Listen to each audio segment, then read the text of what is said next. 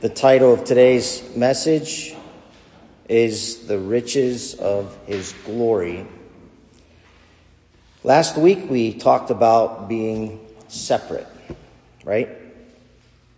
Separate from any man-made idols that plague those who are opposed to the God of Scripture. And separate unto God as His holy people. Remember, we talked about that.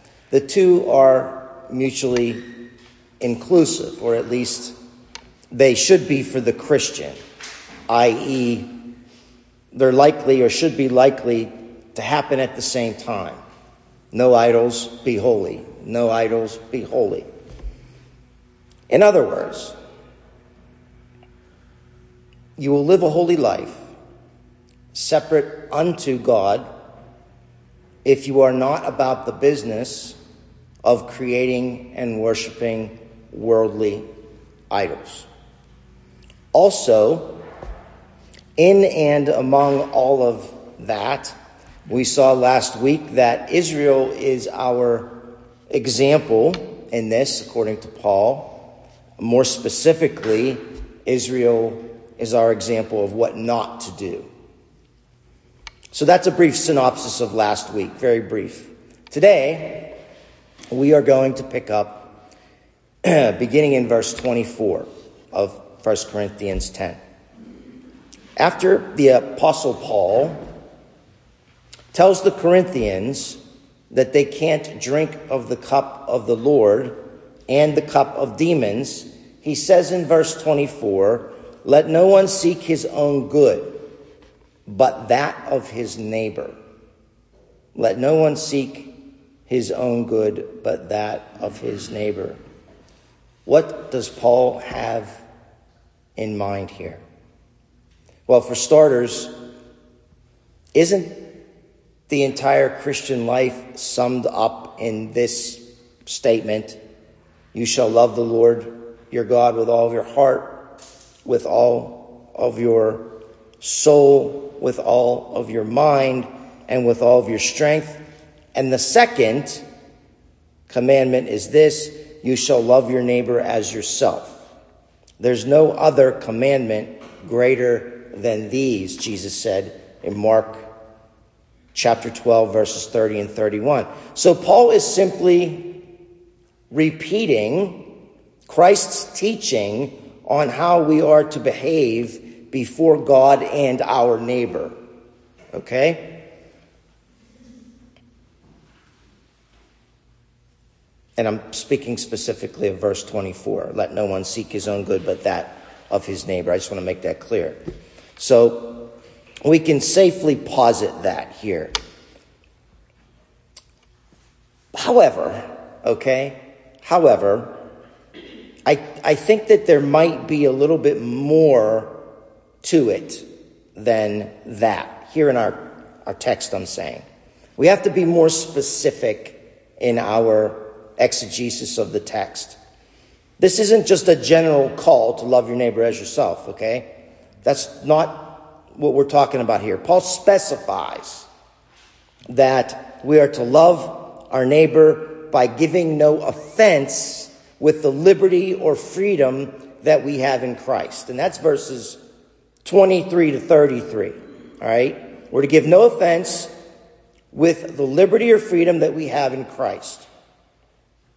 Meaning, is what I'm about to do, or is what I'm about to say, going to be spiritually profitable and edifying to my brother or sister in Christ? Paul says that we must think of our neighbor first in regard to that. He is saying in context here to the Corinthians that if they decide to take advantage of the freedom they have in Christ, what freedom specifically, Paul? To eat meat sold in the marketplace while not asking any questions for conscience sake as to whether or not it was used in temple idol worship. Remember that? He says that in verses 25 through 27. But, Paul continues in verse 28, saying, "But if anyone says to you, 'This is meat sacrificed to idols,' do not eat it for the sake of the one who informed you and for conscience sake. I mean, not your own conscience, but the other man's conscience." So Paul is saying, in other words, consideration for the conscience of another person is reason enough to abstain and thereby refrain from exercising your freedom. I want to read that again.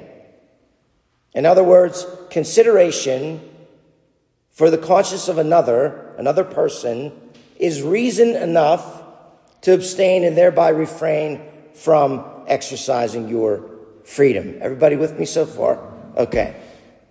Even though you've been given liberty in the Lord to eat that meat, you shouldn't do it for the sake, you may not do it for the sake, I should say you may not want to do it for the sake of your neighbor's conscience. The guy who told you in the first place that the meat was sacrificed to idols. Your liberty might offend him and do what? Cause him to stumble, right? Paul is saying that it's best for the Christian to exercise discernment, wisdom, and love for the sake of our brothers, for the sake of their conscience. That is what he means here in context, specifically when he talks about considering your neighbor first. But it even goes further than that. Paul then lists possible opposing objections, like, why is my freedom judged by another's conscience? Verse 29. And he asks, if I partake of the food with thanksgiving, verse 30, then why am I slandered for that which I give thanks for? Verse 30 also. The answers to those questions are in verse 31 and following, where Paul says, verse 31, whether then you eat or drink or whatever you do, do all for the glory of God. Do all for the glory of God. Give no offense either to Jews or to Greeks or to the church of God, just as I also please all men in all things, not seeking my own profit, but the profit of the many, so that they may be saved. I become all things to all men, so that they may be saved, depending on what translation you have. In other words, folks, this is not about you. It's not about us.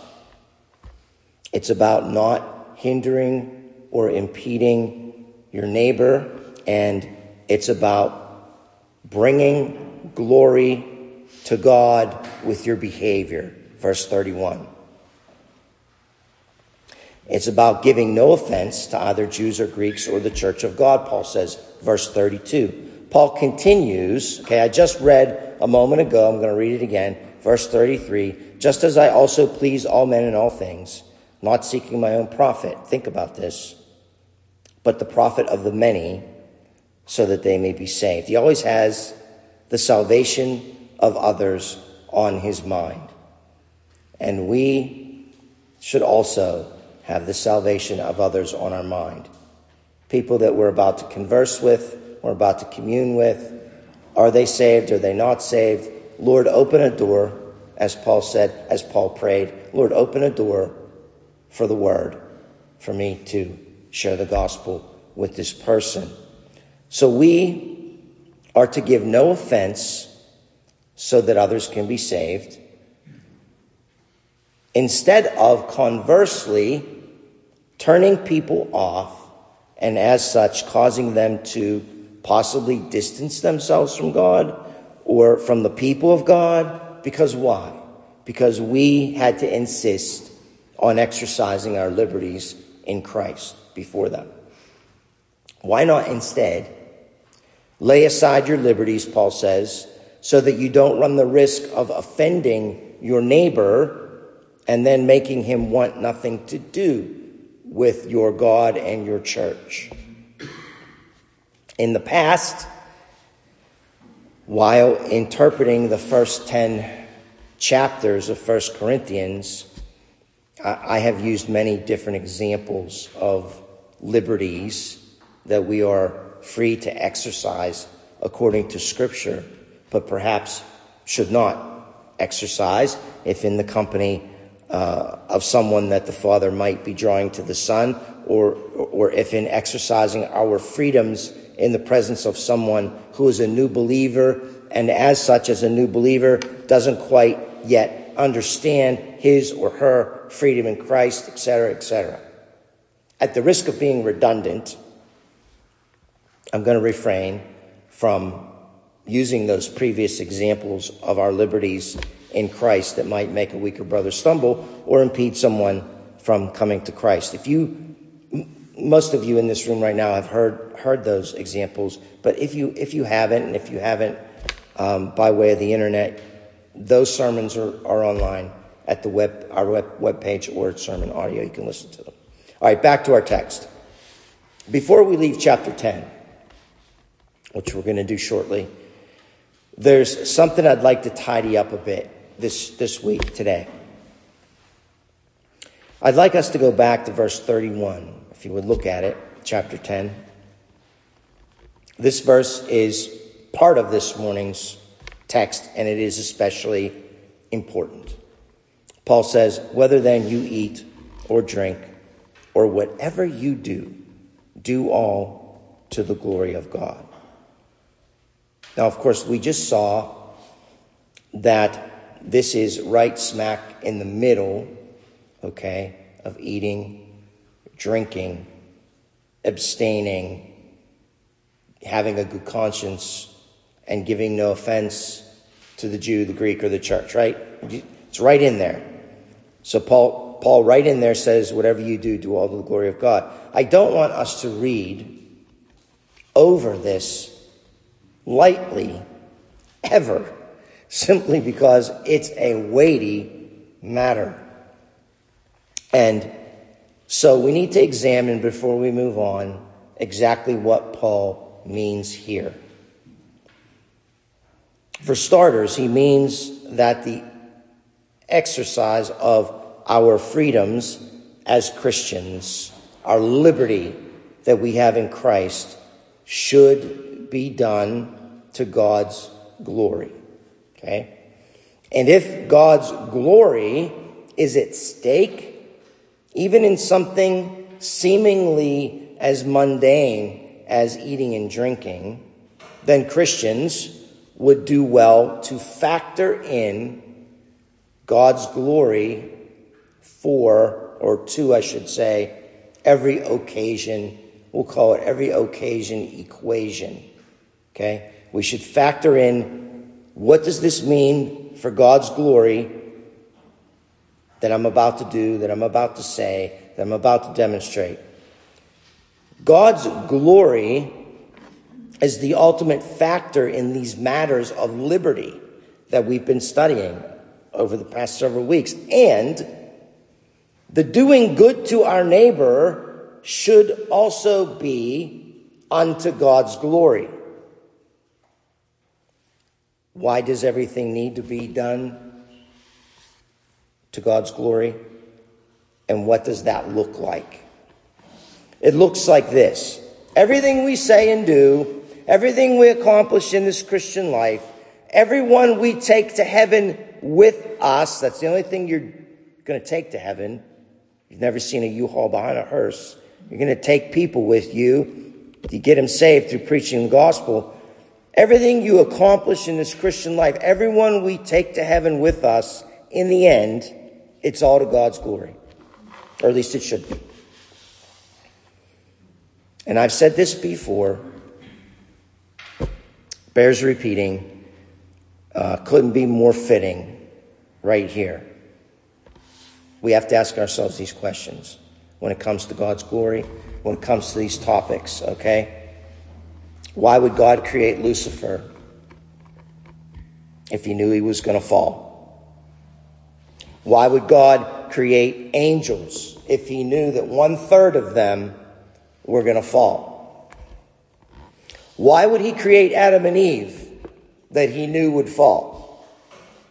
Why would God prepare Christ as the atoning sacrifice for our sins before he even created the world, let alone created you and me?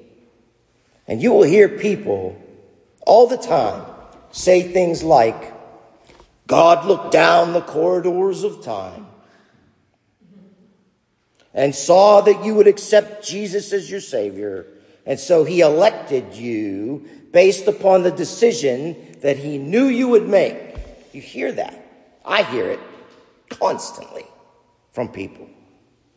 Now, if you say that, and I'm not being ignorant here, if you say that, then I can be sure about one thing concerning you. You've either never read the Bible from beginning to end, or you read it, but you were not given the grace by God that is necessary to understand it. Why do I say that? Because the Bible nowhere supports the God looking down the corridors of time theory. In fact, Scripture supports the exact opposite. Proverbs 16:4, Pastor Steve read it. The Lord hath made all things for himself, yea, even the wicked for the day of evil. Does that sound like a God who looks down the corridors of time and acts accordingly with your free will and decisions? You can look, or you could follow me on these, or you could just listen. 2 Timothy 1:9. God has saved us, Paul says. He saved us and called us with a holy calling, not according to our works, but according to his own purpose and grace, which was granted us in Christ. From when? From the corridors of time? No. Granted us in Christ Jesus from all eternity. How about Acts 13:48? When the Gentiles heard this, they began rejoicing and glorifying the word of the Lord, and as many as had been appointed to eternal life believed. See, scriptures teach that you're either appointed or you're not appointed unto eternal life. Does it sound like a God that looks down the corridors of time? How about Ephesians chapter 1, verses 4 through 6? Paul says, just as he, that's God, chose us in him, that's Jesus, before the foundation of the world, there it goes again, Scripture interprets Scripture, that we would be holy and blameless before him in love. This is God. God in love predestined us to adoption as sons through Jesus Christ to himself, according to what he saw you would believe when he looked down the corridors of time. No. Adoption as sons through Jesus Christ to himself, according to the kind intention of his will, to the praise of his glory. Glory of what? His grace, which he freely bestowed on us in the beloved. His grace is glorious. Why is it glorious? Because through his grace, by his grace, he elects you. He chooses you before the foundations of the world, to be in Christ Jesus, to be saved. That's God glorifying. So, this next one's a little lengthy, which is why I'll ask you, close your eyes, if you would, and listen so that you could focus. This is Romans 9, beginning in verse 10. And not only this, but there was Rebekah also, when she had conceived twins by one man, our father Isaac. For though the twins were not yet born and had not done anything good or bad, so that God's purpose according to his election, or his choice, some translations say, would stand. Not because of works. How can a baby in the womb work? How can a baby newly born out of the womb work? Okay? Not because of works, but because of him who calls. It was said to her, the older will serve the younger. Just as it is written, Jacob I loved, but Esau I hated. What shall we say then? Paul says, there is no injustice with God, is there? May it never be. Because that's the objection people are going to give every time, So, verse 15. For he says to Moses, I will have mercy on whom I have mercy, and I will have compassion on whom I have compassion. So then it does not depend on the man who wills or the man who runs, but on God who has mercy. For the scripture says to Pharaoh, for this very purpose, think about that, folks. For this very purpose, I raised you up to demonstrate my power in you, and that my name might be proclaimed throughout the whole earth. So then, he has mercy on whom he desires, and he hardens whom he desires. You will say to me then, why does he still find faults? For who can resist his will? On the contrary, who are you, O man, who answers back to God? The thing molded will not say to the molder, why'd you make me like this, will it? Or does not the potter have a right over the clay to make from the same lump one vessel for honorable use and another for common use? What if God, although willing to demonstrate his wrath and to make his power known, endured with much patience vessels of wrath prepared for destruction? And he did so to make known the riches, here it is again, of his glory upon vessels of mercy, which he prepared beforehand for glory. Every passage that I just read flies in the face of God receiving glory because he looked down the corridors of time and saw what decision you would make and then elected you accordingly. I've heard so many people, they'll say things like, well, Pharaoh, I've lost count of how many times people have said this to me. Pharaoh hardened his heart first. And so that's why God hardened his heart. But if you read the account, Pharaoh did not harden his heart first. God hardened Pharaoh's heart first. People hear other people say things and they like it, so they repeat it, but they're repeating the wrong thing. Another case in point is Isaiah 46:10 in regard to this subject. Okay? They will posit, people will posit that God looks down the corridors of time by misquoting this verse. They typically say this. They say, the Bible says in Isaiah 46:10 that God knows the end from the beginning. God knows the end from the beginning, Isaiah said. And so, you see, God determines things based upon the choices that he knows people will make in the future, since he knows the end from the beginning. That's what they say. That's not what Isaiah 46:10 says. It doesn't say God sees the end from the beginning. It says God declares the end from the beginning. He declares it. He makes it happen.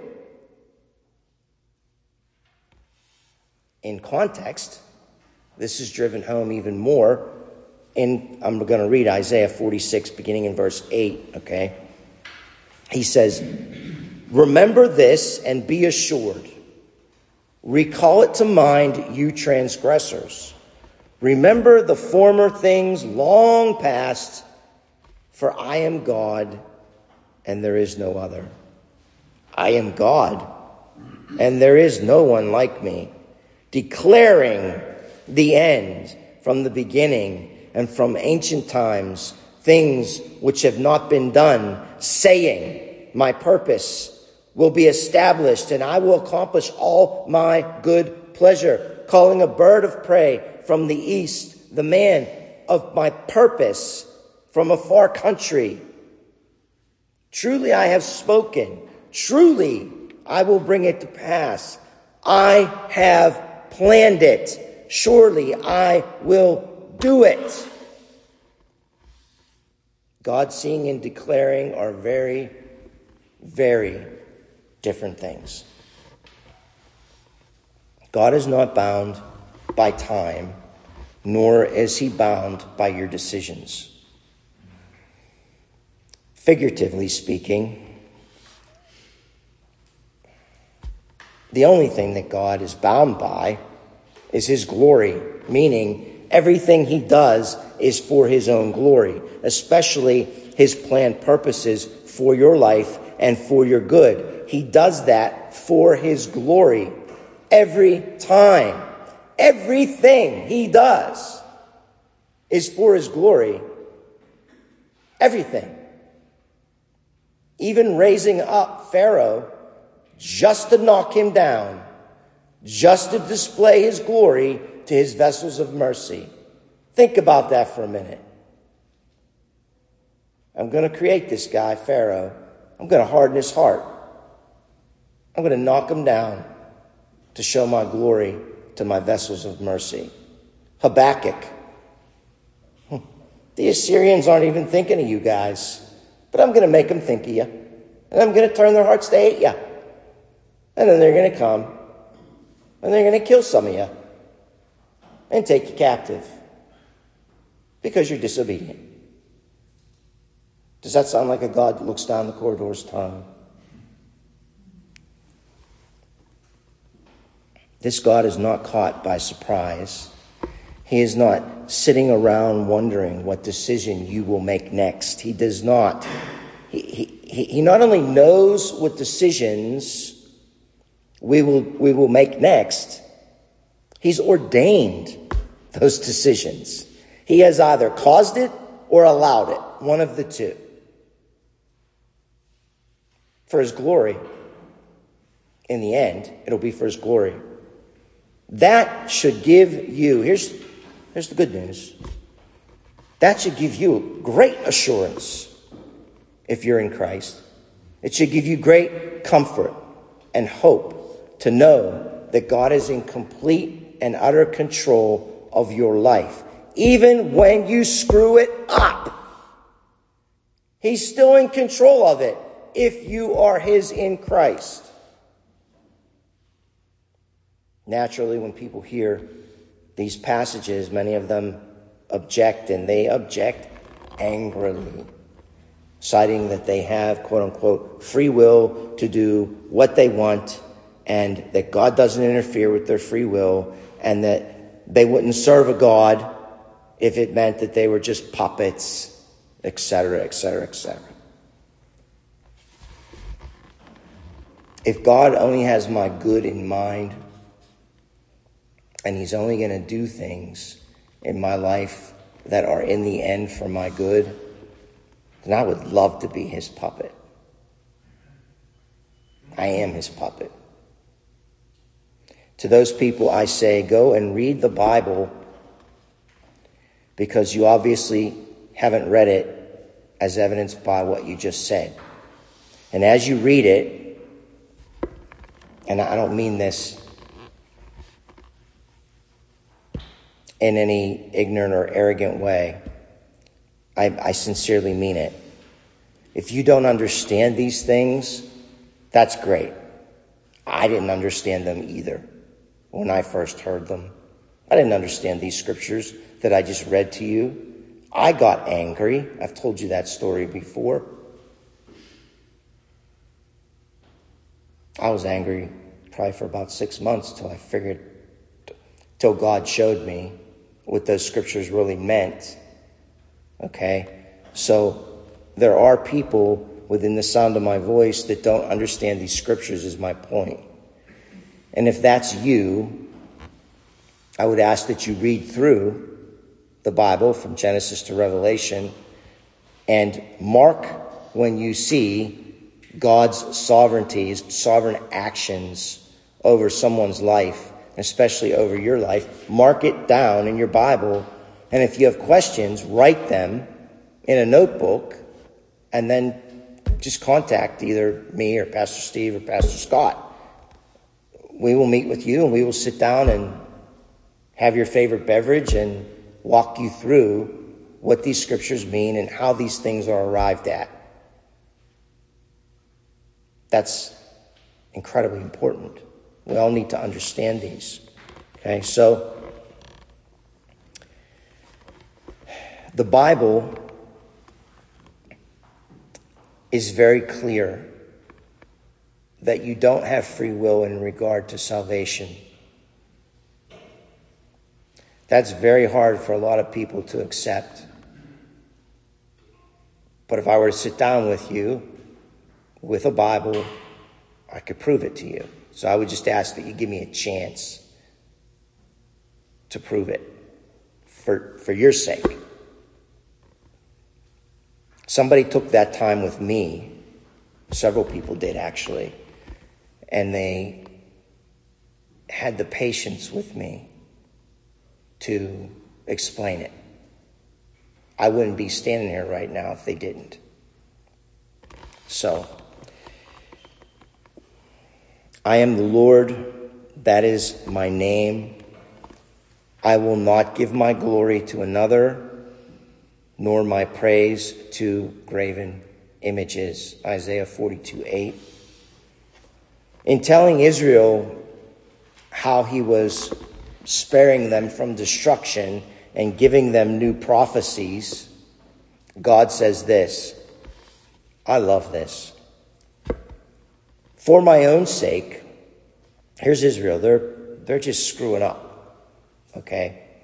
God says, for my own sake, I will do this. How can I let myself be defamed?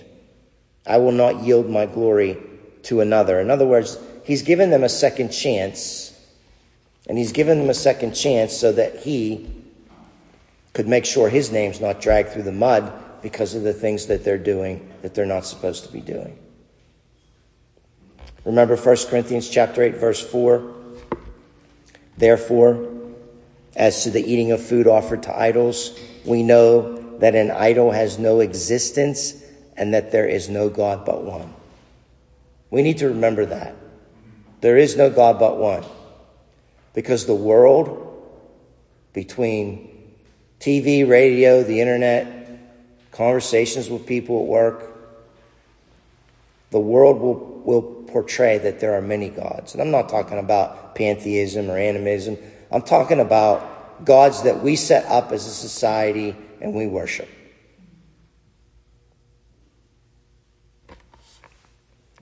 We are trained, again, I said this probably about 2 years ago, we are trained to be so me-centered in American Christianity. We're conditioned to think it's all about us. Now, how can I prove that statement? Easy. Jesus is my personal Lord and Savior. I accepted the Lord. I said the sinner's prayer. I made Jesus the Lord of my life. I accepted Jesus when I was 21, but I didn't make him the Lord of my life till I was 29. We talk like Jesus did us a favor.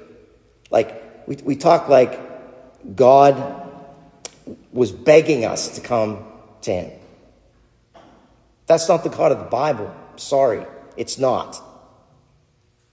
The God of the Bible is No man can come unto me unless the Father who sent me drags him.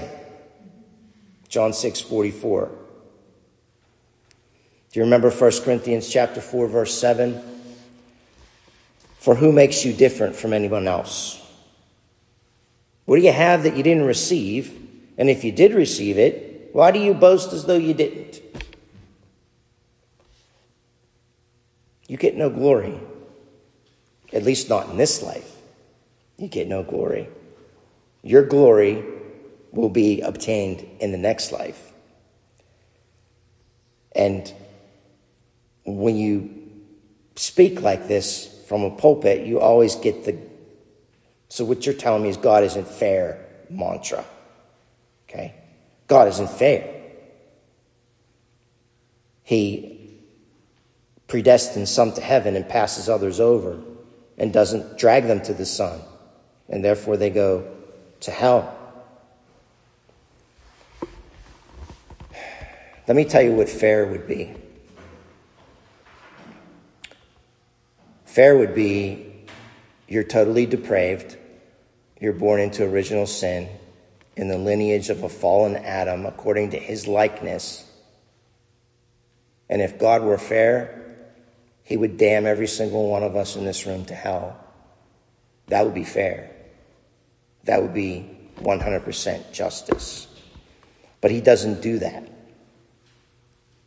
He sends his only Son, Jesus Christ, to manifest himself in this stinking flesh, in this fallen world, to save those of us who he decides and has decided from eternity to save. And if he's decided to save you, you will get saved. You may do it screaming and kicking, but you'll get saved. And if you're really saved, then you'll have an appreciation for the grace and the mercy, not the, God's not fair. You have an appreciation for the grace and the mercy that he has shed upon you, that he has showered you in, saturated you with, the love, the immense love.